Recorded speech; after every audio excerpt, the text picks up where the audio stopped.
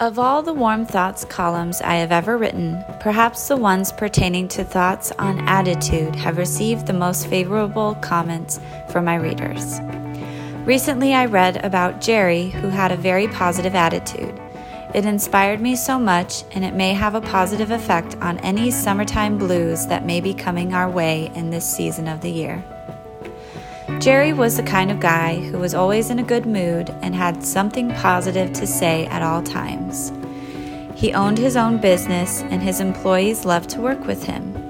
He was a natural motivator.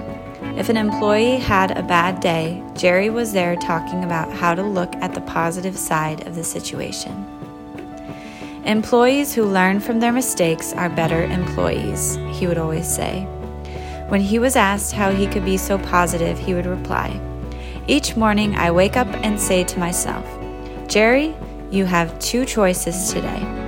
You can choose to be in a good mood or a bad mood. I choose a good mood. Each time something bad happens, I can learn. Every time someone comes to me complaining, I can choose to accept their complaints, or I can point out the positive side of life. I choose the positive." One day, Jerry left the back door of his business open, and he was held up at gunpoint by 3 armed robbers. While trying to open the safe, his hand, shaking from nervousness, slipped off the combination. The robbers panicked and shot him. Luckily, Jerry was found relatively quickly and rushed off to the local trauma center.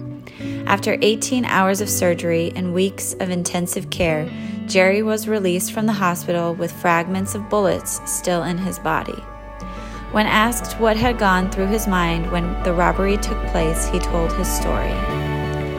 "The first thing was that I should have locked the back door. Then, as I lay on the floor, I remembered I had 2 choices. I could choose to live or I could choose to die.